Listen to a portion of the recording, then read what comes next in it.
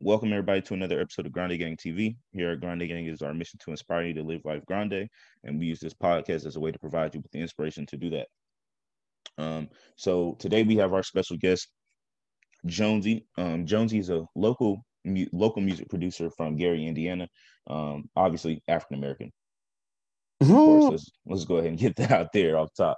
But man, me and Jonesy, I linked up with Jonesy through Twitter, like many of my other guests. He's just all around stand up guy, and he makes honestly makes great music. I haven't heard anything from him, samples or even tracks he's produced that I didn't personally like. I like his sound a lot. I like the way he approaches producing music. It's not cookie cutter, it's not generic, and he has his own. He's not scared to stand on his own. But without further ado, I'm gonna let him introduce himself so we can get this interview started. Yeah, let me introduce myself because I'm not a local music producer. I am a music producer. Y'all just don't know. Yes, You sir. know what I'm saying? That's why on my website I got Best Kept Secret like as my like little what's good, bro? That's like my bad. I'm outside. No, you good, bro. What the fuck do you call that thing? Anyway, bro, if you go on my website, it say Best Kept Secret. That's like that actually your started bio. in high school. Yeah, bio, Yeah. whatever you call that shit.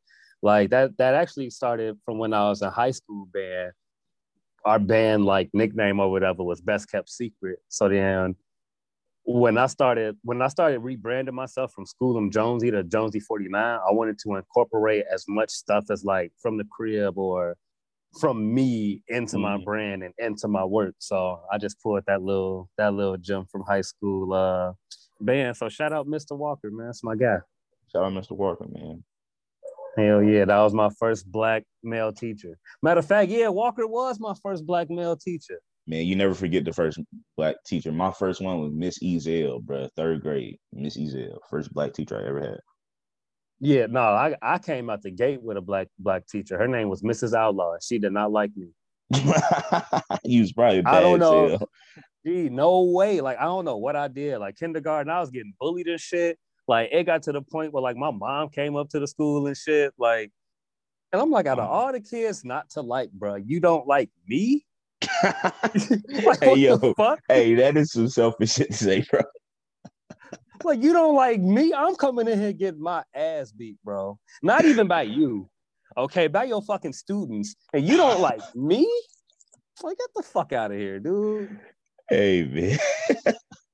Mrs. Outlaw. But nah, elementary school, I had 1, 2, 3.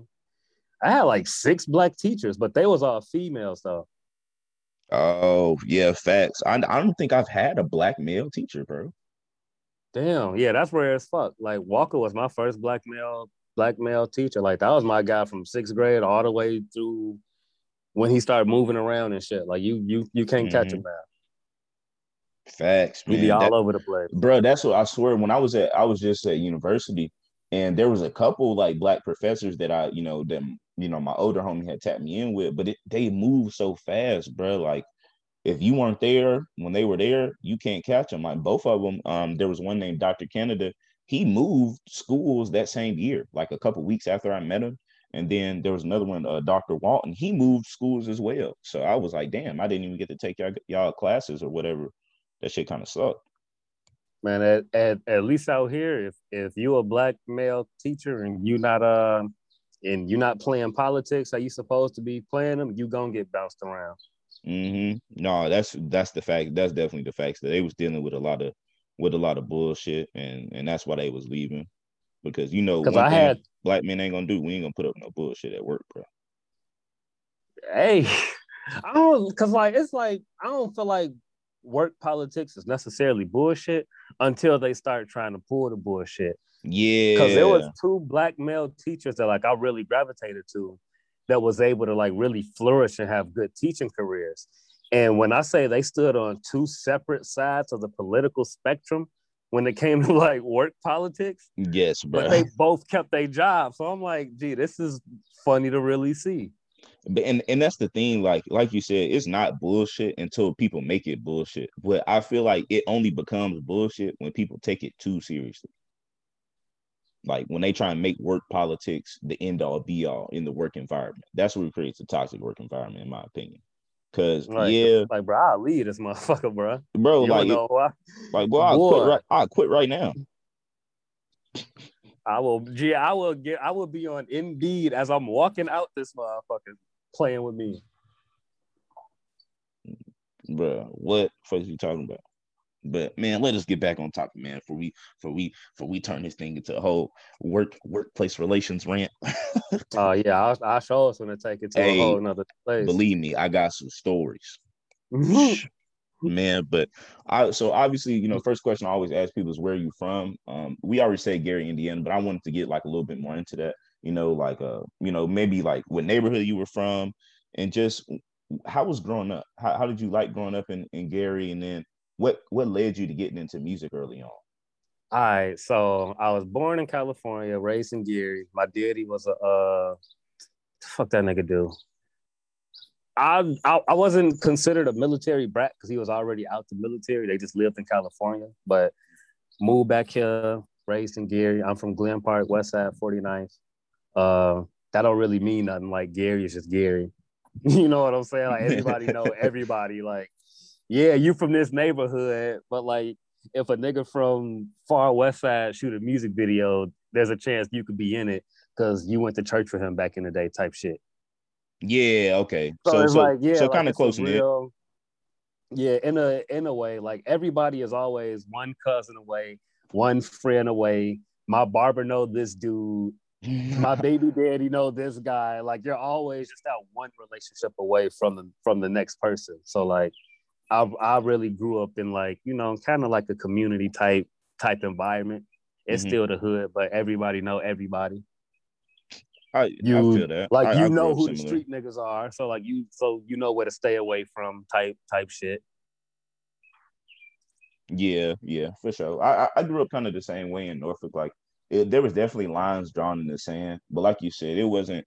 You was always like 2 degrees of separation removed from people. Like people, somebody your cousin, somebody your mama went to school, or your mom used to go to the club with so and so, or so and so used to babysit you back in the day. Like that's what it turned into.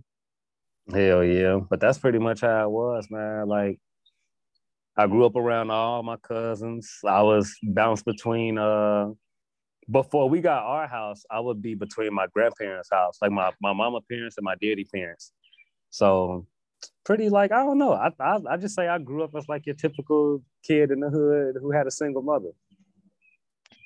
You're always Facts. around your cousins, always at your grandma's crib, Oh like God. always outside playing with motherfuckers. Like that's just how it was. Always after school at daycare. Oh no, there wasn't no daycare, man. We was at the crib. Oh, that's fun. That's another thing, bro. I'm the youngest of three. So Oh, like, okay. yeah, like by the time niggas start going to school, it was stay at home with your brother. Yeah, I was gonna, yeah, you was good. You was good, bro. Yeah, you was straight. Yeah, Granny was my daycare going into school. Mm-hmm. And then once I got in school, we'll go to like an after school joint, like kindergarten and first grade. But geez, looking back on it, I had a key to my house when I was like 7. Bro, same. I had a key to my house and I had an emergency phone. Bro, I would not give my 7-year-old niece a key to anything today, bro. Let alone trust her to walk home. Facts, man. Like, oh man, mom. Thankfully, where I grew up in Norfolk, we lived like literally right behind school. Like it was like it wasn't even a 5 minute walk, bro. It was 5 minutes and you at the front door of school. So it was easy for us to. My mom used to tell us, all right, we used to have to wake up early in the morning, and go to the homie crib, because she had to go to work stupid early. So we go to his crib and go back to sleep until it was time to get up for school. And then we all just walk to school together, come home. Mama say, come take y'all ass right home, lock the doors, get you something to eat, and then we be outside. For the But rest of the day, beating motherfuckers up and shit. bro, what I'm talking about, popping stoppies on bikes, hitting wheelies. You feel What me? nigga said stop these? Hey, we used to ride around the hood on bikes, kicking people's cars to make their car alarm go off. Man, we used to do ding dong ditch a lot. So what we would, it was just always this one house with this big ass white roller though. So we would ding dong ditch and duck into the alley. But one day, bro, I could have sworn the door was open. So when we bent into the alley, it was like the door was open and the Rottweiler was like finna come out, bro. That was the last time we ding dong ditch. That shit had me scarred. Man, I used to always hit the like if it was like a challenge, bro. I was on that shit, bro. It was Oh this one God, crazy ass man that shot at us the first time. I'm like, nigga, we finna go do it again. y'all crazy as hell. Gee, we was yeah, bro. We was just man, we was wild, bro. We'll be outside for hours, bro. Miles away from the crib on bikes. Like kids cannot do that shit now.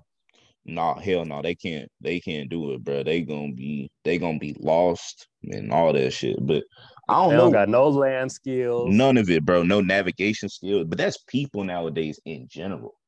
Like most people, like they can't read a street sign.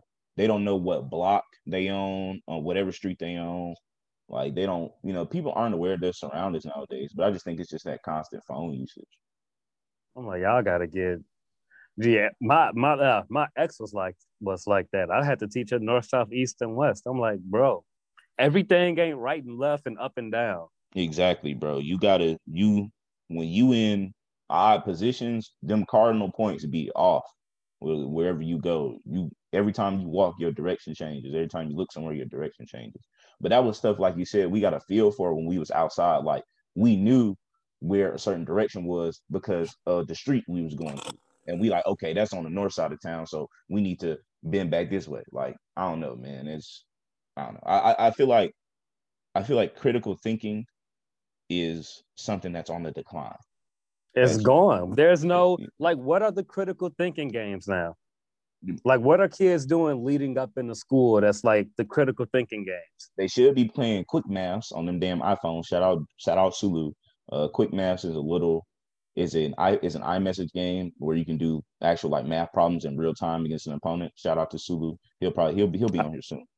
Hey, it sounds like you should write a sponsorship proposal. Yeah, no cap. Hey, You get that back. you That know, go man. ahead and secure that bag. You know what I'm But saying? yeah, like kids don't even got that no more, but they know what Baby Shark is. Yeah, and that's the It's like it thing. ain't. That's weird to me. That's really weird to me. They know all the songs. They can make all the funny noises and shit. But it's like, gee, what are the games or hands-on stuff that kids are doing now that's really teaching them stuff? Yeah, and it's like now the only way they learn is if it's coming off of a digital screen, which is actually negative because it's proven that we as humans we learn better when something is being taught to us, like being spoken to us, and we can observe the person while they're doing it, and that way they can work through it with us. So now you have a whole bunch of kids that have like ADHD and are super hyperactive because they're always presented with all these options. Like they're a child. They aren't their brains can't handle all that stimulus at one time. And I feel It like absolutely can't, it bro. can't, bro. It overwhelms them all the time. So they get anxiety and then they get addicted to it real bad. Like they be crying if they don't get their tablets, throwing shit. Like, and it's crazy. I swear to God, kids did not act like this. Like kids used to be bad, but it was never like this between all the added sugar people feed their kids nowadays and And hours then and not hours. put them down to melatonin at night. Like, nigga, that can't be good. Bro, it literally says it be people that have like 2 year olds giving their little kids melatonin gummies. That shit say 3 and up. And then even still, you still shouldn't be giving it to them every day if they having trouble falling asleep. Like if it's like a Monday night and it's 11 o'clock and they got to be up at 5 in the morning, I would say give them a melatonin. But bro, you giving them melatonin every night at the same time, you literally you're destroying their circadian rhythm. You're destroying it. Man, put them boys on the sleep schedule. My mom ain't give us nothing to go to sleep. My mom ain't give us nothing to stay Bro, awake an during the ass day. whooping, an ass Gee, whooping. I ain't even get those. I ain't get women's. I'm the baby boy. I ain't finna get no whoopings. You You skate ain't finna whoop me. Yeah, skate you club, skate yeah. club, skate club. Nobody about to put their hands on that shit. But yeah, bro. The only thing we got in the morning was some Flintstone vitamins. Here, nigga. Here, No cap. survive till lunch, and then eat your little slice of pizza. Probably get a bag of chips. Go to the crib. Eat another little bag of chips. Eat dinner, nigga, and that's it. Go to bed. What the fuck is melatonin? Nigga, if you don't cut off them damn lights and go to sleep. I swear, bro. My G. Downside of being the youngest. I used to have to go to bed at 8 o'clock, and that's when wrestling would come on. So I Yes, would have bro. to force myself to go to sleep while my brothers are in the next room. And I can hear the TV clear as day, bro. These niggas watching wrestling, I have to go to sleep. I know What you was hurt. melatonin, dog? I know you was hurt. Man, only Hurt thing as putting you to hell. bed was sorrow. Gee, Motherfucker the sorrow. one night, it was probably some holiday where we had a 3-day weekend or something, whatever, bro. That one night I got to watch wrestling, bro. I never forget that night. But yeah, G, it wasn't no. These kids these days are being too programmed. Bro. They out of hand. Oh, that's what I was gonna say. So like, majority of my clients are like way younger. Like I'm 29, so way younger to me is like 2021, and they'll tell me that they didn't have dictionaries in school, and I'm like, that was punishment for us. Wow. Like you would have to go write like a page in the dictionary as punishment if you said some bullshit type shit. Wow. Yeah, bro. Like that used to be punishment. Like I'm way younger than you as well, bro. But I grew up like in the South, so education was a little, behind. Okay. Yeah. I mean, go ahead and say it. Yeah. So shit. Old school. I'm in the hood, so the education here is just as behind. Yeah, bro. But I still grew up where we would, like you said, you get in trouble, they make you read the dictionary. But my grandma used to do that shit at home. Like we used to come home and get in trouble, bro. She used to be like, go pick up that dictionary and read. I'm like, and we used to look at her like, grandma, like, can I just take the whooping? She's like, nope, no. Go open up that book and read. I'm dead, bro. My nigga said, just whoop me. Yeah, I'm saying, like, you feel me, a little 4-5, 4-5 hits ain't nothing, but damn, read the dictionary. But I thank my mom and my grandma for that, because I have such an expansive vocabulary, and people always ask me, oh, you must read a lot. I don't read half as much as I used to 5 years ago, but because I spent so much time reading when I was younger, it gave me a good, like, kind of a good foundation to go out into the world to learn knowledge. Man, we used to have to write, if you said shut up in Miss Master's class, you had to write, I would not say shut up X amount of times. And you had to write your states and capitals X amount of times. Damn, not the states and capitals. Gee, Miss Master wasn't fucking around about saying shut up in her class, bro. Yo, oh my God. Yo, she's vicious for that. That's criminal. That's still my favorite teacher till this day. Because that's how I learned what fairness truly is. Like, it ain't you always being right, bro. You gonna get what you deserve type shit. Exactly. You're gonna get what you deserve. So if you walk around telling people to shut up, you're gonna be writing them damn states and capitals. I fuck with Miss Master. Yeah, man, for sure. I fuck with Miss Ezel and all that shit, man. But all right, so you got your foundation down, bro. Real good foundation, from the sounds of it, raised up real well by people that cared about you and wanted to see you do great things.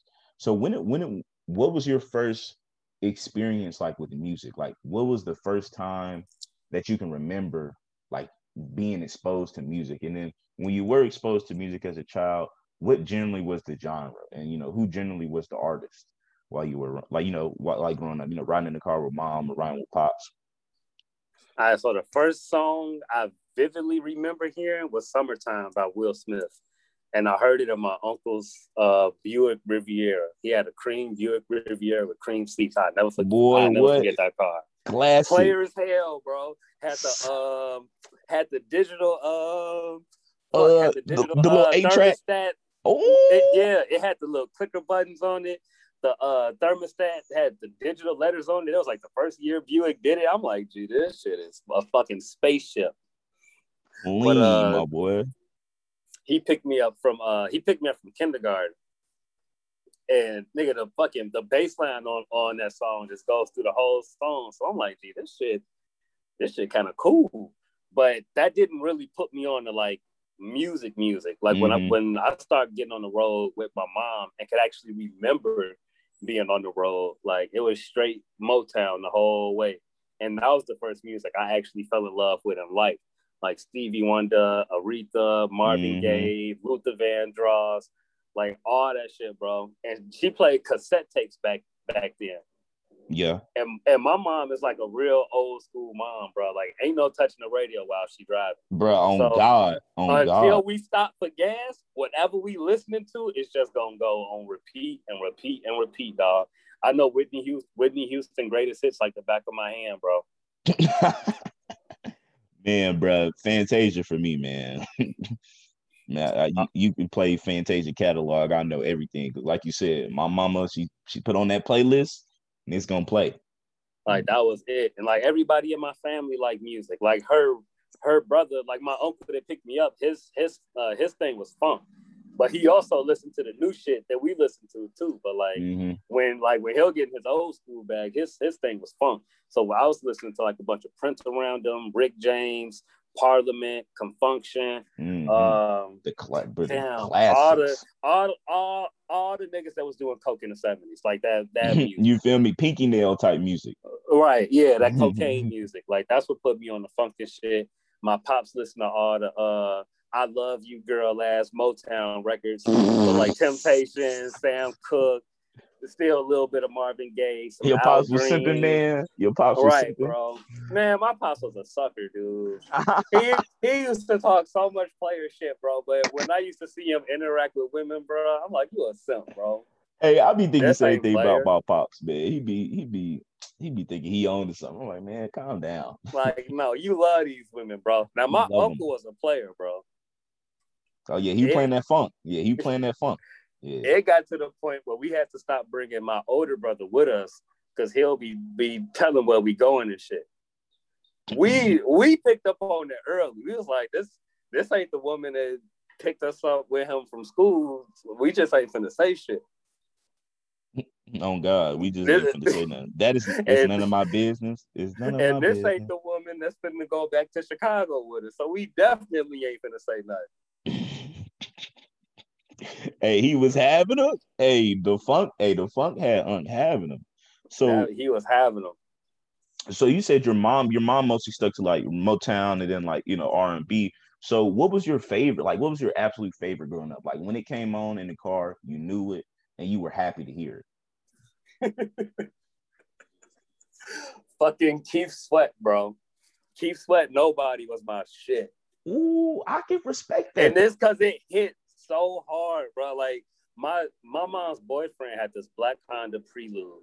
And I don't know if he did something to his speakers or whatever, but that shit used to hit so hard, bro. I didn't even know I was listening to a love song. I was just listening to the beat.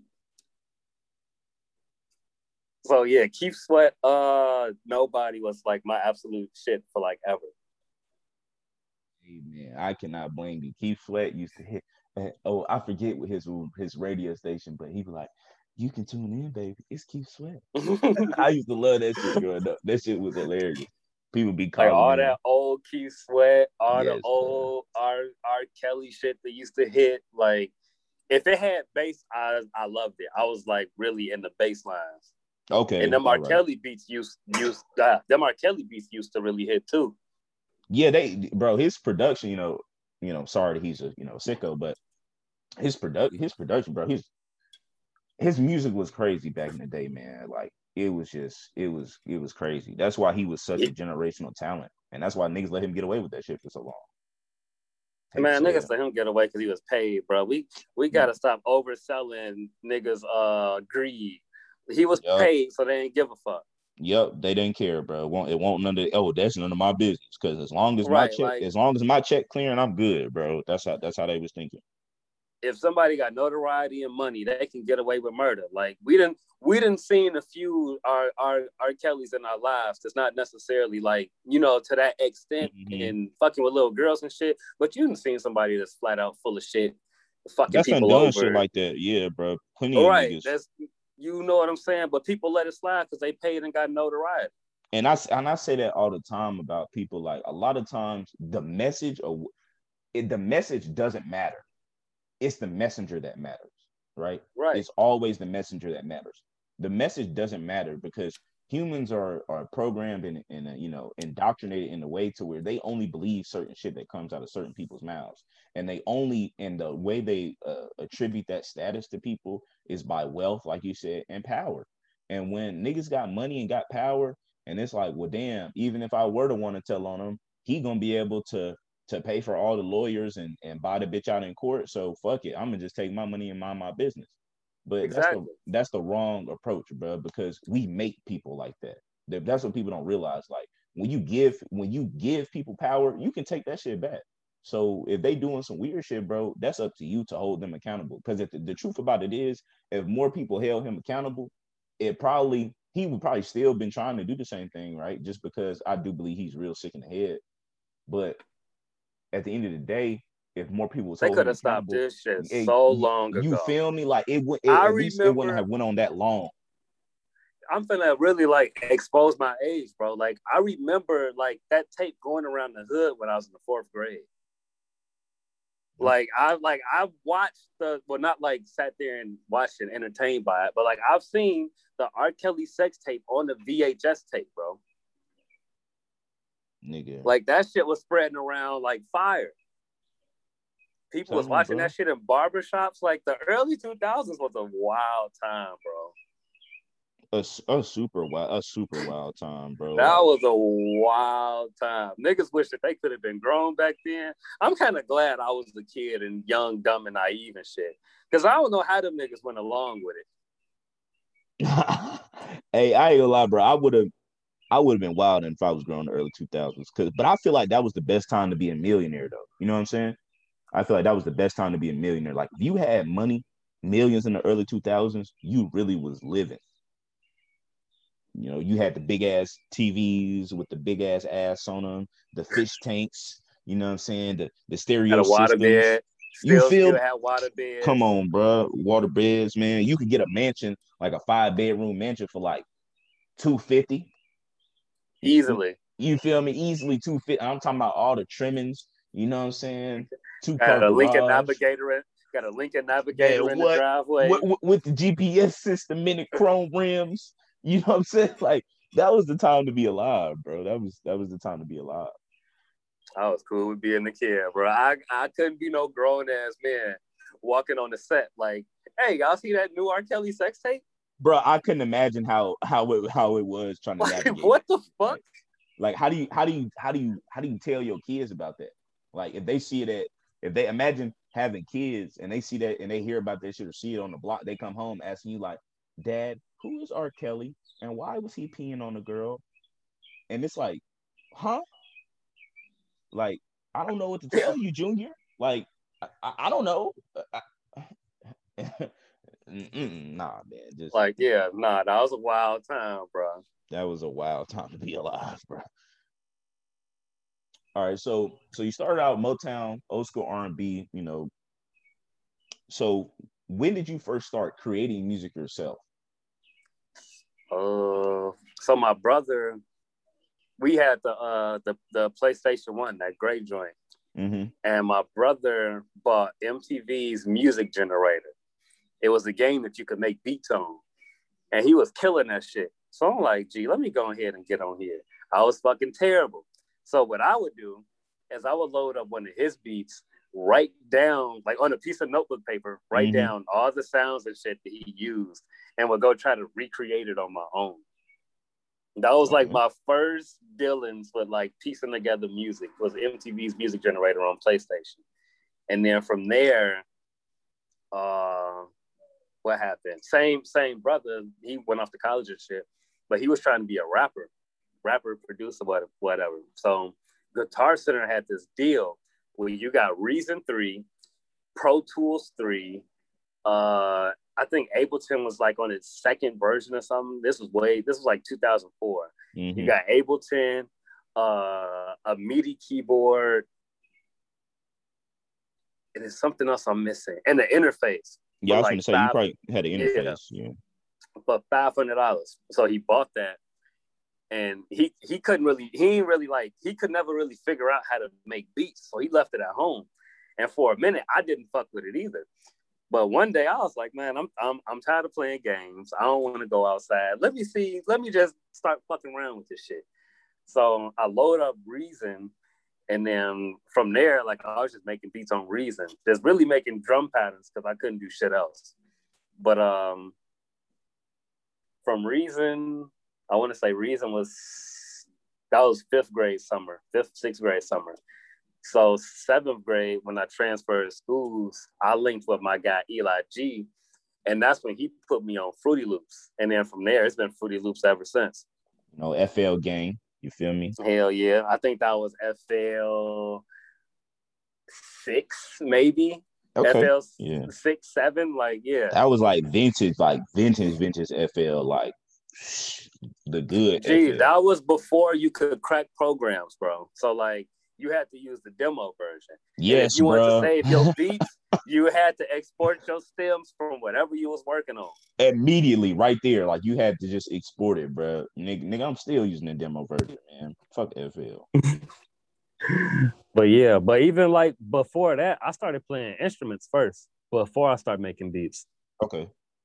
Yeah, what instruments did you play? I started off playing saxophone, and then drumline came out, so I learned how to play drums the real way. So like I could read and write percussion music and shit.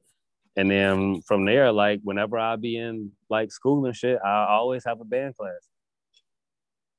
Yeah, facts. So you've been in band and actually creating music hardcore since like fourth grade, you say?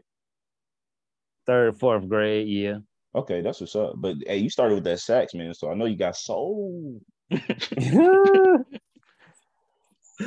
that motherfucker in the shop now. I'm trying to take it out to Atlanta, go be a street performer for a couple hours. Go put a hat down somewhere. Just to get the experience, make a little something, make a little pocket change. Because they be tripping in Chicago. About the street performer? Yeah, bro, they be tripping, bro. Damn, I wouldn't know, bro. I ain't never been out there. Hey, come slide, bro. Come get the best food in the world. You'll see why when I go on trips and shit, the only thing I eat is Wendy four befores and shit. Oh yeah, I definitely have seen like all the crazy restaurants because I like Fuck That's Delicious. So when he went to Chicago, he put me on to like I knew about like Harold's and stuff, from Black Twitter, shout out to Black folks and shout out all my Black Chicagoans, right? But I didn't know about like the open air Mexican street food market that was down there, like by the Bean. I didn't know about a lot of stuff on there. He really put me on. But I ain't gonna lie, I'll slide out there, bro. But I'm not eating no deep dish pizza. Y'all got that shit. Yeah, that's tourist pizza anyway. That's like white people tourist pizza anyway. Like real Chicago people, bro. I mean, real Chicago pizza is square cut, thin crust pizza, bro. Okay. With some thick ass cheese and some thick ass toppings. Like that whole bunch of that deep dish shit that you be seeing motherfuckers say Chicago pizza is technically not Chicago pizza. Okay, thank God. I'm glad to hear that. That's tourist shit. Yeah, that's shit that like if my cousin's coming in town and we go to Chicago, we gonna eat that shit. Yeah, facts. Okay, what's the word on Italian Fiesta? Italian Fiesta? That's Bay. That's Bay when it come to pizza. Like that's my go-to when it comes to pizza when I'm in the city. Say less. Shout out Bunchy, man. Shout out Inglewood BU. He be on the timeline, hell yeah. bro. He be him He's and Chicago Cooley. Yeah, him and Cooley, Italian Fiesta stands. I think Cooley at name is still Italian Fiesta, ain't it? It's still Italian Fiesta. Cooley won't follow me back. I don't know what I did to him. He will. I follow him like 5 times, bro. He will not follow me back. I'm like, man, let's get some music up. I'm saying, bro, and his music, bro, they both make great music, especially coming out of Chicago. I love like their different sounds, bro. They both got their own unique style and they stick to that shit. They don't get caught up in the trends. That's them the type of artists I like. Artists that stay themselves throughout the trends. Fuck the trends, nigga. I'm me. You know what I'm saying? Like, I don't got no music with Bunch or Cooley won't even follow me back. And I'll be in Chicago. Well, now I don't. Like, I'm transition more out east. But, like, from, like this past spring, like the last year, I was in Chicago, like, every day doing music. Mm-hmm. So what, every single day. So you haven't got up with them yet, but what are some, like, local artists, well, not local necessarily, but some Chicago artists that you work with or that you still want to work with? Want to really? I mean, shit. I want to just work with like anybody that come correct. or like anybody that I can approach. Like I don't really have like a set names of like who I want to work with. Because if I get in a room with these people and they pieces of shit, I'm not gonna work with them. I feel you 100%. Like even if I'm a hero or a fan, if I link with you and it's off, like I'm not gonna want to work with you. So it's like that's 100%. Right. If I reach out and you like, yeah, let's do some shit, or you reach out and I'm cool with it, like that's that. But like I don't work too close with Chicago artists because Chicago is like its own thing. Like they got their own producers, they got their own artists, they got their own studios. Chicago is really its own entity, its own scene. Yeah, it's like you'll never hear about a motherfucker from Chicago reaching out to people in Gary for producers and shit unless they don't have no money. Facts. Unless that's the only way. Because Chicago, bro, you're not buying a beat for less than 500. Jeez. From anybody, and that's 500 from your next door neighbor. Just got a cracked version of FL12 and he just made a beat. Facts. Like that's it. That's the culture. That's it. And I mean, shit, I ain't knocking nobody else a broke creative because I'm still a broke creative. But if you don't got that bag and you in Chicago, you gonna come to Indiana to find your cameraman and your beats and shit, or at least you should. Yeah. It's always better. Like, but you know, I feel like sometimes we get caught up in trying to stay local, stay home. But man, you got to do what you can afford when you up and coming. Man, you gonna have time to show love back home when you get there. But if you're not there, it's all right, man. Like it's nothing wrong with outsourcing. Like there's nothing wrong with it at all, bro. But I will say, like one of the biggest people to reach out from Chicago was DJ L, and DJ L produced for like Herb, Dirk, and shit. Like any of them Chicago artists, you hear that tag, oh my god, who is this? LB? Like that's that nigga. Like he reached out. Yeah, he reached out once upon a time. It's a real dope producer out there I was working close with for the longest, Malcolm Flex. He got some shit up with FBG Duck before he had passed. RP Duck. Yeah, I was able to politic with Do or Die's old manager. Like he actually owned the studio that we worked at. Shout out to Mark Black. But yeah, it's a couple of people in Chicago that show love and shit. But for the most part, like I'm really on some. I'm out here building with my Indiana people. My producer group just moved out to Atlanta, so we starting up that pipeline. Okay, y'all Indiana to Atlanta pipeline. Right. So that's pretty much where I'm at as far as like location wise and who reached out and stuff. Like, yeah, no, I mean I feel you 100% on that, bro. Like there's a fine line between looking for new content and new places and building upon what you have. And I feel like you have to have a good balance of it when you're trying to, solidify yourself or just in general business. You just want to have a good balance of working locally with people and then getting up with other people, because you a lot of times people like to shit on their own city or be like, man, niggas ain't on shit in the city, but for real, it's really be that area. A lot of people don't ever get out of their area within their city or ever branch out into maybe some suburbs of their cities or like sister cities that are like 30, 40 minutes away. So it's like there's other people like you within your general living vicinity, right? But you just haven't went out to find. Bro, and the people in the industry love people to do that because they can they can lock them into shitty contracts easier. Yep. And that's what people don't realize. That's what people don't realize. It's somebody from out here that's like on that's from Atlanta now. You feel me? From Atlanta, he doing his thing. And like, don't get me wrong, bro, doing his thing, he's successful and all that shit. But I'm like, what's the foundation? Like, I want to at least be able to, like, when all else fails, because the industry don't love you, bro. Get your bread and get the fuck out. The industry don't love you.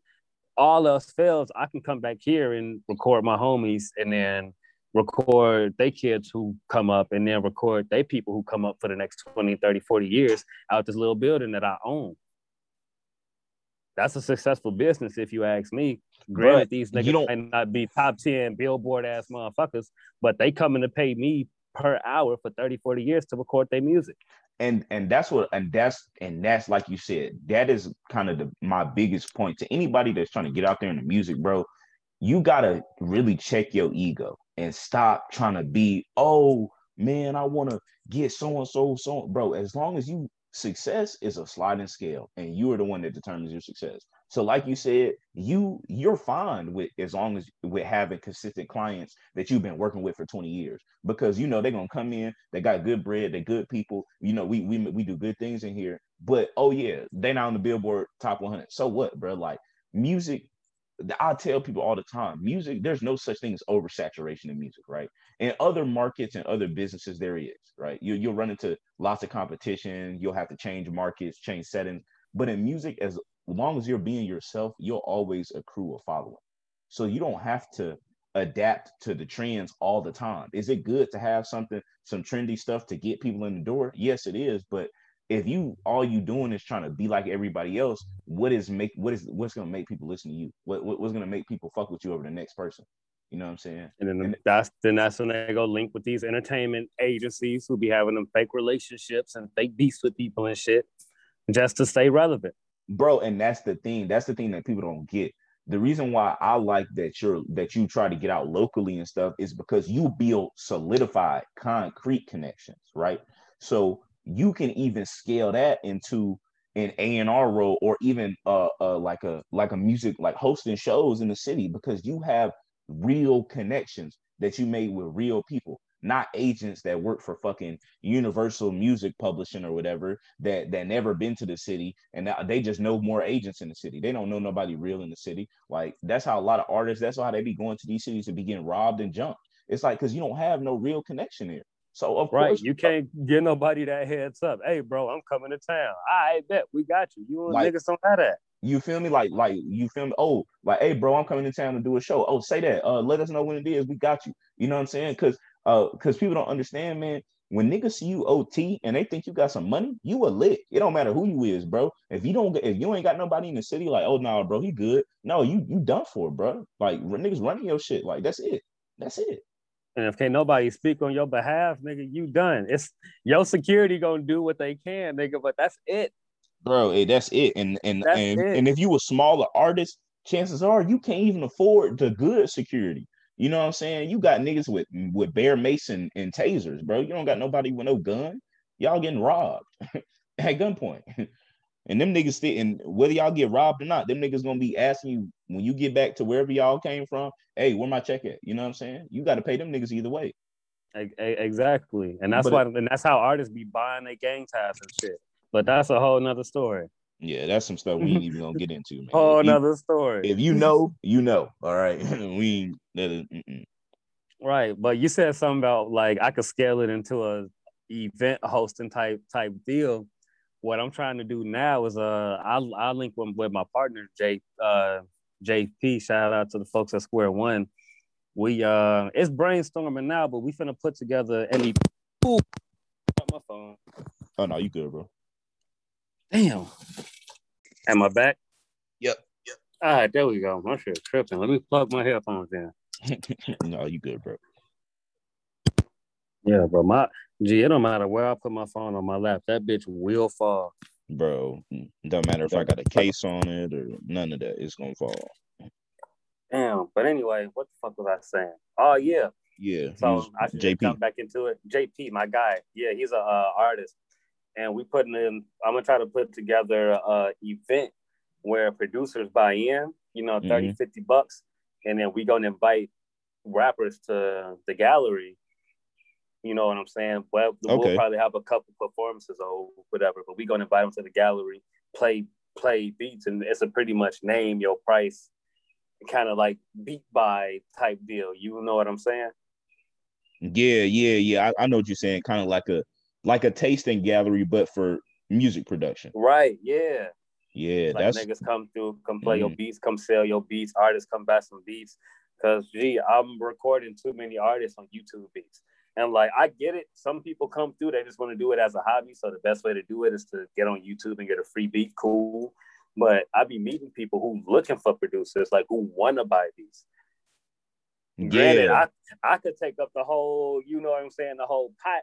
But it's like, fuck that. I'm gonna get everybody here paid in some exposure and shit because I feel like I'm straight, and what's meant for me is what's gonna come to me. Exactly, bro. And it's not. It's low key. I fuck with YouTube beats because they are, like you said, they're cool for hobbyists and people that aren't really looking into it.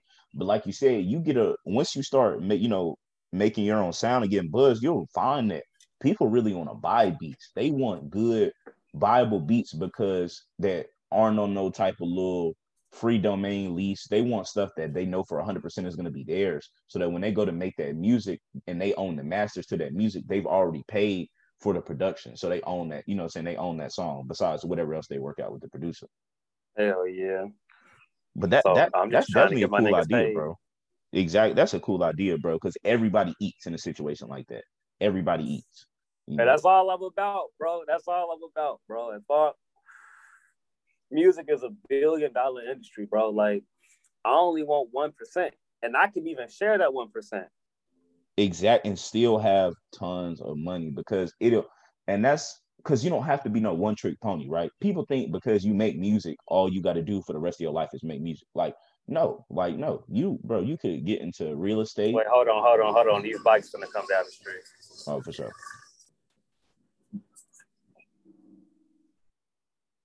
Old ass niggas. Go on, bro. Cruising. But nah, they passed though. Oh yeah, bro. But like I was saying, like you don't have to do music all your life, so you can take that 1% and spread it around, and guess what, bro? Turn that shit up, and next thing you know, you got a multi-million-dollar real estate empire just because you just needed some startup bread. Like you don't. I feel like sometimes people get too caught up into wanting to be a famous rapper. Like I said, ego tripping. They want to be a certain way, this and the third. But it's so many different ways to achieve your ideal version of success. You should never box yourself into one thing, in my opinion. I've had meetings with people where that thinking got me bounced right out that motherfucker.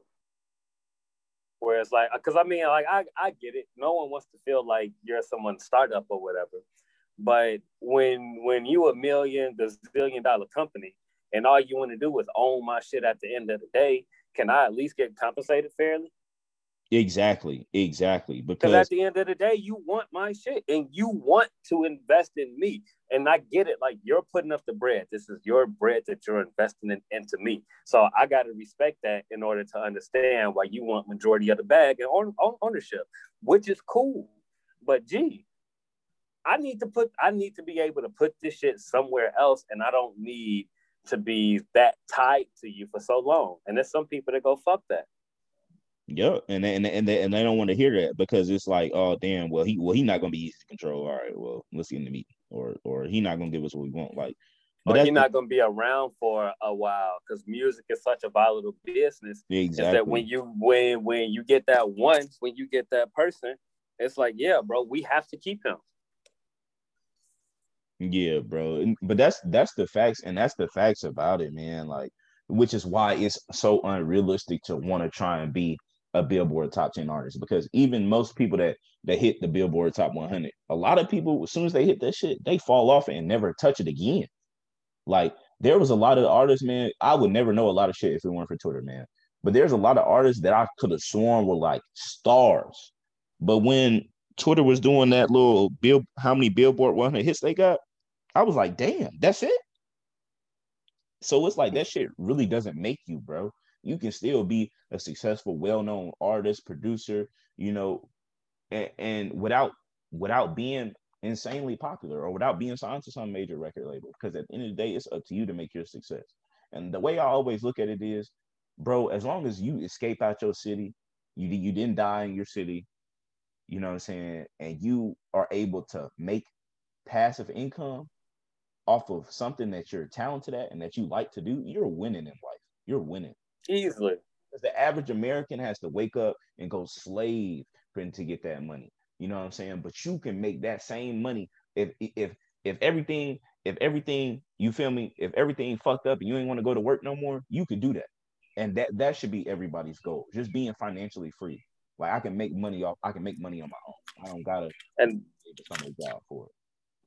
And that's why I'll never care about like being no lit ass producer, no lit music dude. Cause like right now, when it averages out, I make about as much as some people make at the steel mill here. Yeah. And it's But like, bro, what more can you ask for than that, man? You know what I'm saying? and that's why I'm forever grateful. That's why you'll never see me looking to my left and my right trying to compete and beef with motherfuckers. Cause it's like, gee, my best friend works in the steel mill. I don't work nearly as hard as him. Like when it comes to like physical labor or like shit that's really taxing on me, there's no way I come close to what he does. But I'm in the ballpark with him. It's not as consistent as I like. Right, but I'm in the ballpark. If you want to say, hey, let's go take this day trip to Denver now, I can go pull up with him now. But it's stack season, so I can't. You feel me? Big stack season. Big stack season. You know, stack don't lack, baby. You feel me? SDL. $10 a day, baby. I put Hugo on to that. $10 a day, bro. We was buying. Gee, I'll buy Popeyes. This was back when Popeyes had that big, the $5 big box. Yeah, the $5 big box. Nigga, you get them there chicken tenders and 2 sides. Yes, bro. Nigga, boy, I'll pay all my bills, buy 7 of weed, nigga, $10 a day. It's 5 for that box. I had enough to get like to get a wrap or some shit if I needed it. And a little drink. Right, a little water or something you know what I'm saying? Throughout my work day. Like, oh, and plus, nigga, they serve lunch at work. So I ain't even have to like really pay for shit at work. Like during my work days. Yeah. Oh yeah, that's plug. So like I saved up a couple $100 just off of the loose change that I would carry. I mean, off of the loose change that I would save just not eating at work. Exactly, bro. Exactly. But yeah, man, it's stack season out here, baby. But like I said, bro, like even you said, it's not as consistent as you want it, right? So people, they kind of have this negative connotation about when you say, yeah, I'm making passive income off it. That's one of the first things they want to say, right? But like I said, that doesn't mean that your goal has to be to get on the Billboard 100. You just want to make it more consistent. But it's like, bro, you got your foot in the door now. So now that's all you got to worry about is making it more consistent. How can I make this more consistent? What are the things I need to do to make this consistent so that I can then grow on it from there? Because at the end of the day, bro, if you can get to making $50,000-$60,000 a year off producing music, bro, you're living. Like I could go work at a gas station for the rest of my life. It'd be cool. And be cool, bro. Get you a little part-time day job for spending money or however you want to do it, and you just know you good. And just pay all your bills up in full and just make sure they paid off so you ain't got to worry about it. Just if stuff do get slow, and if stuff do get slow, you got a job just so you can, all right, boom, I'm working 20 hours, but damn, I can work 40. But like I said, a lot of the stuff you do is highly scalable. It's integratable into many different venues. You know what I'm saying? Like you can if you want to start hosting parties, you can host parties. Like you said, I think that's a great idea, bro. I really do. I never heard nobody try to take that approach to producing and setting up a venue for that. That is going to be something revolutionary. Man, I'm trying to turn beats back into a producer's market, bro. And it's the hardest thing is going to be fighting them YouTube producers to pull their shit down. And they have 100% great reason to use YouTube as a source because some of those kids live in cities where it's only like 2,000 people. Yes, and the next biggest city is 8 hours away. So like, I get it, bro. You can't make that 8-hour drive to go network how you want to. So you got to use the internet to your advantage. So like I'm not really speaking to them, but like if you in fucking Philadelphia, bro, and you making tight beats, come on, bro. And you giving out shit for free. I mean, let me go back because tight beats aren't the problem. It's giving them away for free that is the problem. Exactly. If you in a city like Philadelphia, bro, and you giving away beats, bro, that's to people that's not your niggas. Like there's people that's not building with you on your team, bro. You fucking the game up. You fucking yourself up because you're letting people know that, hey, I don't understand my worth enough. We ain't saying you got to charge niggas 500, but damn, nigga, you can't charge a nigga 80. You can't charge a nigga 30 ball on your beats, bro. Like yeah, you starting out or something, but it's the principle behind getting paid for something you work on. Because I always think about, I'm still young as hell, right? Like my homie, like I got homies that are producers and they do music. In my head, I'm like, bro, Blizzy, if you can make 5 beats and sell them for $50 on BeatStars, if you sell 5 beats a week, that's like half of your paycheck, bro. Like, do you not understand how big of a feat that is? You made wait, 50 times 5. Am I tripping? No, that's 250. You made 250 this week doing nothing. Doing nothing, bro. Doing what you love. Doing what you love. So it's That's nothing what to it do. is. Doing what you love, bro. So you made half of your regular paycheck. So now you getting your paycheck and a half every week. And all you did was make a 15 pack on Sunday night and sell 5 beats throughout the week. Come on, bro. Like, come on, bro. Like, just don't sell if you're listening to this and you're up and coming producer or artist, don't ever sell yourself short, bro. Don't ever allow other people to determine your worth. Because in music, do other people determine your worth? Technically, if you want to look at it from 100% objective standpoint, but it's up to you to determine your worth so that people evaluate you properly. Because the world you experience outside is only a reflection of your internal self. So you gotta. Man, we determine. Exactly. My bad, bro. Oh no, you good. You good. I was done, bro. You good, man. But that's it, bro. You determine your worth, bro. Like, don't ever let nobody tell you what you should and shouldn't be paying. That nigga don't want to buy it. Okay, fuck it. We live in the age of the internet. Put that shit on BeatStars. Tweet your link every day. Somebody gonna buy that shit eventually, bro. Niggas is gonna fuck with you, bro. That's what I tell people all the time. You can't be scared. Niggas is gonna fuck with you eventually. Yo. All right, bro. I'm in the perfect position to finish this out strong.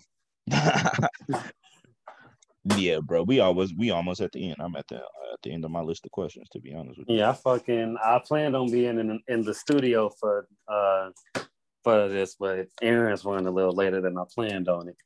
That's all right, dog. It ain't nothing. I figured your phone had died or something. So, yeah, bro. I said it got too hot. I had to throw it in the freezer. Oh hell yeah! I hate when they do that shit. But no, I'm good now. Yeah, bro. But shit, we won't politic about nothing. But just people establishing their own worth and understanding that they're worth something and believing that they're worth something. Oh yeah, getting producers paid. Like, yes, that's kind of what got me into engineering, because artists, a lot of artists today, like, they move off of how they feel, like, in the now. So when they show up to the studio, they don't even be wanting to not necessarily not buy beats, but they don't be planning on buying them from me. So it's like, we'll get on YouTube, they'll say, type in whatever type beat, and then I go, hey, I got some shit to sound like this. And then we'll go through beats, and then I sell some shit right then and there. Like, I sell most of my beats in the studio versus online. Like, I'm terrible with selling beats online. Mm-hmm. So you said, I'm sorry, I didn't hear that correctly. So you said most of yours online or off the studio? In the studio. In the studio, yeah, right. Yep. Right. But you still use online to connect with people, right? Oh yeah, definitely. Yeah, for sure. Yeah, that's how I linked with Presley. Oh yeah, fact. Yeah, shout out Presley, bro. Shout out making niggas millionaires, man. That's hey, Presley, hey, bro thought it's a funny ass story now. I could tell this. This happened a while ago. Okay. I was selling my my Hypernova lifetime membership, and I told him 33. I thought he assumed that I meant 3,300 because I had niggas talked about Hypernova. Yeah. My dog sent me $33, bro. I was like, Presley, bro. That shit was funny as hell. I'm like, nah, bro. No, bro, 3,300. That shit was funny as hell. I fuck with my nigga Presley though. He cool as fuck. But that shit was funny as hell, bro. Yeah, bro, that's hilarious, my dog. But that's what's up, bro. Like I said, I'm low key at the end of my questions. Like I said, you covered everything. We covered, your music beginnings. But the last thing that I wanted to ask you before, we get off of here, what is some real solid advice? What are some things you wish you knew before you got into the industry? I'll actually one up you and give you a better one. I'll tell you how I knew when to start what I'm doing. That's even better. Yeah, that works. Because like we said earlier, I've been creating music since around 2004. I've been good at this since 2010. Like I can comfortably say that I've been good at making music since 2010. So that's 11 years ago. I haven't been consistent with making it, but I can, like, since 2010, nigga, you can line up a row of instruments, a keyboard, and a DAW, and I can play, write, arrange on each and everything, bro. I can do this shit. Now, I can do that for the last, like, 10 years. In the last 3, I've only been able to use, I've gotten the Pro Tools and shit. But I knew, because even up until, like, 3 years ago, I started, all of my brothers would tell me, yo, you should do music. You should do music. Every family event I pull up to, why aren't you doing music? And like the whole time, I'm like, yo, I'm not ready to. And I knew I wasn't ready to because I knew I wasn't mature enough to play the politics that needed to be played to make the money that I want to make. So I knew that I had to reach some type of maturity level where I had to go, yo, your feelings do not matter, bro. And you can't have your heart wrapped around a dollar. That's facts. You got to be able to separate business. You got to understand that a lot of shit is just business. Like, it's just right. business. And sometimes people even take it upon themselves to personally take their feelings out against you through the business. And even still, you have to know when they're doing that. Yep. That's 100% facts. I agree with you 100%. So, like, once I really understood, like, how to play politics in a situation, that's when I was like, okay, let me go ahead and start trying to do this. Bro, you know what, man? You definitely one up me because that's probably the best thing. That's honestly probably the best thing that's the number one thing I'll tell anybody. But even my short time being in business, you know, Grande Gang only been around about 7 months now. So, but still, man, just that I know that shit, it really opened up your view and how you view the industry, and it really changed the way you navigate it. And that's what's important. You know what I'm saying? That's what is important. You don't want to get too caught up in being emotional with everything. Oh, this person ain't want to collab with me, this, that, and third, taking that shit personal, you know, starting little stupid shit like disagreements. Like, you really just gotta let shit wash off your back. Like, you just gotta be like water, bro. You just gotta let shit flow. Right. You cannot be too top heavy. You can't lean on too heavy on one side because you're gonna get fucked over. It might feel good and actually create something good in that moment, but you gotta think about longevity. Longevity, right, always. Because you could be an emotional ass nigga and make the most beautiful music, the most great emotional ass light skinned nigga ass music that just pops. But since you were so emotional and lost in the business, you just signed everything that came your way. Exactly, bro. Because you looking for some type of internal validation from the shit you're doing externally, but you gotta create your own internal validation so that you can get what you're looking for out of life. Like, you're not gonna be able to get to where you want to go in life and whatever you want to do if you too caught up in how it makes you feel. It's important to understand your passion and use your passion to drive you, but you cannot let your passion guide you. You got to let your thoughts guide you, because your passion, you feel me? We all done been on, you feel me? We done all done hit shorties. It was passionate, but that was not the right move at the time. That was not it. At all, bro. And then on the flip side, you can't be too business heavy, because you'll probably fuck around and not send this person your best beat, or you might not put your best foot forward because you want some, I'm gonna keep my best shit hidden because they don't want to pay for this, or this ain't gonna make me no money. And the whole time that was your bridge to something. Yep. That, bro, and that's some shit I'm learning.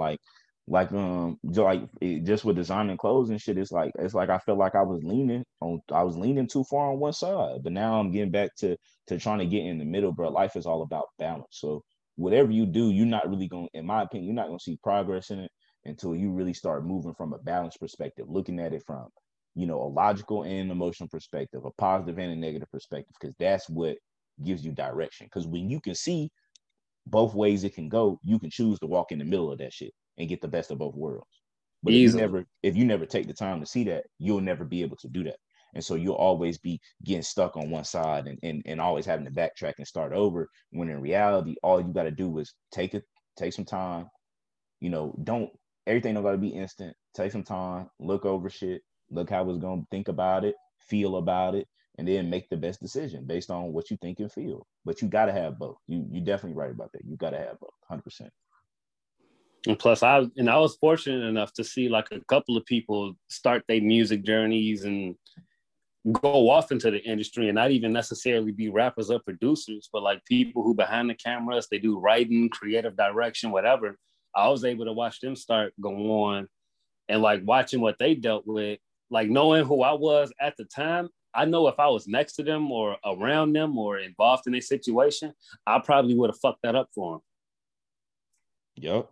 Because they got, they probably got shorted somewhere, stood up, set up or something. And then it's like, bro, fuck that, take this L shit. Let's go kick their teeth in. And you can't play like that. You can't, bro, because if you get, because you like, bro, you can't be like that, bro. You're gonna fucking be in a jail cell all the time, fighting assault cases and shit. And that shit's not a good look, bro. It's just not. It's just not. Even if you don't get pitched on it, like let's say we did this interview in person, right? And you asked me a dumbass question and I just beat the fuck out of you. Even though I'm like in the right to some people's mind, that next person with that podcast not gonna have me on. Yeah, they ain't gonna fuck with you, he not gonna know what triggers me. Exactly. That's kind of one of the biggest things I'm learning myself, bro. You are the center of your world. You are not the center of the universe, bro. Everybody is not gonna know your triggers, the shit you like and dislike, and it is not their job to. But it's your job to effectively communicate that stuff. So you can't be like, "Oh, I don't like X, Y, and Z," but then when X, Y, and Z happen, you just letting it happen because you don't want to speak on it. It's like, bro, nah. Tell people, set your boundaries. That's how you do good business. You do good business by telling people like, "Hey, where I'm from, I don't respond well to that type of language or that type of behavior. I'm gonna ask you to correct that. If not, then we can proceed. Then I'm gonna ask you, and then I'm gonna have to decline, whatever business we got going on." It's simple, but you can't get too caught up in like you said, just being impulsive. You got to think before you speak and think before you do things in business, and that's and that's why a lot of businesses aren't successful. That's why people tell, oh, everybody can't run a business. It's correct. Everybody can't run a business because you got to know when to be objective, when to let shit ride, and when to pursue shit. Like some shit, you just got to let it ride. You can't confront everything. You can't, what I'm saying, want to at everybody on the timeline, start arguments, beef, drama, because that's publicity you don't want. You know what I'm saying? Like you gotta have that balance, bro, between being yourself but also being a businessman. Yeah, some people don't got it. But once I really realized like I'm only in control of myself, my feelings only matter to me, and I need to be as center as in the gray area as possible, that's when I knew to enter like trying to pursue a career in music. Yeah. But it's a blessing that you I'm glad that you figured that out for yourself early on, bro. Like, even though, nigga, you almost 30, but I don't give a fuck, nigga, you doing shit. I don't care. Age doesn't matter, bro. For me, I respect anybody that can just be honest with themselves and admit where they was fucking up and just move to do better. Because that's what really matters in this life shit. That's all that matters. Admitting where you're wrong and trying to do better. And but look at you now, bro. You made that decision however long ago you did, and you doing it, bro. You're doing big things, man. And it's all love over here, and it's all support over here, gang. Because you're doing great things, brother. And I believe in you. Shit. Hey, I'm trying, bro. As long as you're putting time into something, you can charge people. So, like, no matter how old you are, bro, if you putting time into making music and your shit is good, charge motherfuckers to let them hear it. It don't matter if you charge 14, people to perform their shit. Like, it don't matter if it's $100 or $10,000. It's the principle. Gee, think about it, bro. You go perform 3 songs somewhere for $100, bro. You just made $100 in a fucking hour. Like, bro, you just made $300 in a day. Like people. Like, gee, and then you go do a set here, a set at this small bar, a set at this small bar, and a set at this small bar. That's $300-400 in a night. You can fuck around and go DoorDash for another 2-3 hours, get another $200-300, and then probably you cut hair on the side of some shit. So you go cut 10 niggas' hairs. You just made a band in a day, and you still got like 9 hours left. In the day, bro, you got your time to go relax and sleep, bro, and start over and do it all over again. That's what I'm saying, bro. Like, it's more than one way to do stuff. So don't ever get discouraged because, oh, you thinking, oh, I'm small time. Man, nigga, everybody got to start somewhere. So what, nigga? We all came up selling lemonade and shit on the block. Like, bro, that shit don't matter. We all came up selling bootleg Lil Wayne mixtapes. Man, selling candy and shit in the hallways and shit, man. Man, what? Bro, you can't don't ever let nobody discourage you from charging your worth, bro. The only thing I say is if you're gonna charge people, you need to take that shit seriously. Because the minute you start charging people, it's not a hobby no more. It's a business. So you need to treat it as such. But, exactly, bro. Don't jump in and out, bro. That's another thing too. When I had to really turn that switch on, like, nigga, you not doing this for a hobby no more. This ain't you making beats in your room, not saving them no more. Just playing them for yourself. Like, you really gotta take this shit serious. That's what led me in the book in my first photo shoot the other day. Yup, bro. Oh, big moves, bro. Hey, product. What the fuck they call that? Your product photo shooter, what the fuck ever. Like, yeah, I am the product, so I gotta take pictures of myself. Yeah, that's what I'm talking about, bro. That's the fuck I like to hear, man. I booked my first photo shoot in like February, bro. I was like, damn. Hey, that nigga, I booked with Deuce, bro. Cause he out in North Carolina, so I went to Charlotte and linked up with bro, and we took some shots. Man, he was, and I'm not gonna say he's starting up or whatever, but he's still trying to get established into his photography and stuff. But he was worried about it, man. And that's why I say, bro, if you just start and do stuff, people will fuck with you because I pay this rate, it won't shit to pay it. And then, but when you really care about your work, you're gonna be like, damn, bro, like, is this good for you? Like, this straight. And that to me is what shows passion. That's what shows that you really care about it. It ain't just some shit you're doing to make money. And I told exactly. And I told that nigga, bro, I take a good picture once every 6 months. I took like 5 of them shits today. I'm good, bro. This is more than I could ever ask for. I be telling my clients, like, yeah, the website say three revisions, but who's to say you finna get this music right in 3 tries, bro? So, like, come the fuck on. Let's figure this out. But niggas get discouraged and don't want to come back and they give up and shit. That's a whole nother story. But if a motherfucker really trying to work with you on their art, bro, they care about it. So work with them. Yup, exactly, bro. That's where we're gonna end off today, gang. If you're listening to this and you've made it to the end of this interview, man, work with people who are passionate, who are just as passionate about the things they do as you are, and you'll never go wrong. I promise you won't.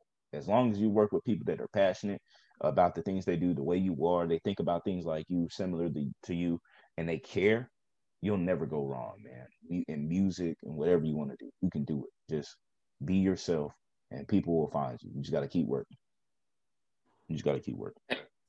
And watch for these fake passionate people too. The motherfuckers who are always posting quotes and these deep ass thoughts and shit. Watch for them niggas, bro, because they gonna sing you off too. They gonna trip you up and have you doing a whole bunch of dumb shit that you shouldn't be doing. But and this is how you know when you start getting somewhere. When you start getting fake love in public, on the internet, wherever, you own to something, bro. You own to something. Because if you won't own to nothing, bro, niggas wouldn't be playing you like that. But since you own to something, they move and walkie. So when you notice people start moving funny, bro, just ignore it, keep your head down, and just keep working, bro.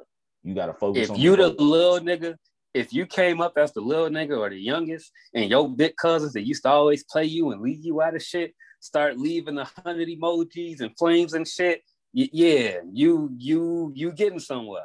Yep, motherfuckers that don't speak you. When motherfuckers that don't speak you start swiping up on Instagram story talking about fire, like this shit fire, you getting somewhere, bro. They watch. Start posting you on shit, man. Like, man, get the fuck out of here, man. They watching, so give them a motherfucking show. Give them a motherfucking show. You know they watching. They like what they see. That's how you know you putting out good shit and people like what they see, because all the fake motherfuckers start being fake with you. Exactly, ball out, baby. Ball out. You know, but yeah, that's it. I'm Jonesy 49 on all social media joints. I know you trying to end this. I got a couple. Oh no, you good, bro. Yeah, man. Get at him, Jonesy 49. Check out some of his music. He's great. He's starting to get into videography, man. Stay tuned for that music tasting. You know, that producer.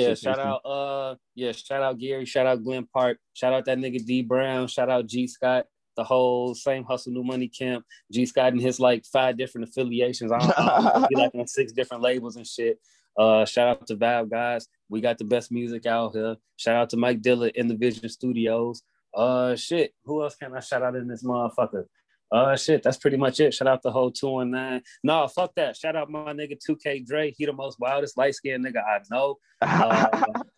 Shit, yeah, now that's really it. Shout out the gang, man. Shout out the gang. Shout out everybody. Appreciate you coming on, Jonesy. It was a pleasure to talk and kick it with you, bro. Blessings, gang. As always, man, Grande gang, live life grande. Hope you can take some of this advice and apply it to your own life. Because goddamn it, if you ain't living grande, nigga, then you ain't living. But stay tuned. Stay tuned for new things. We're gonna switch up some art styles going into the late summer, into the fall. And just stay tuned, gang. Appreciate you, Jonesy. I'm gonna get up. We're gonna get up with you, gang. You feel me, big bro?